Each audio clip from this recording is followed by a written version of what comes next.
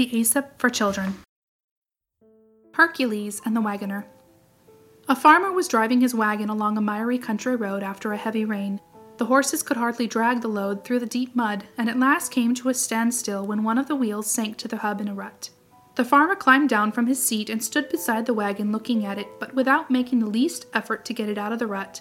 All he did was curse his bad luck and called loudly on Hercules to come to his aid.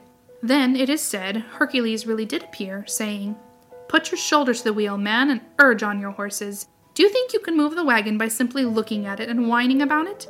Hercules will not help unless you make some effort to help yourself." And when the farmer put his shoulder to the wheel and urged on the horses, the wagon moved very readily, and soon the farmer was riding along in great content and with a good lesson learned. Self-help is the best help. Heaven helps those who help themselves.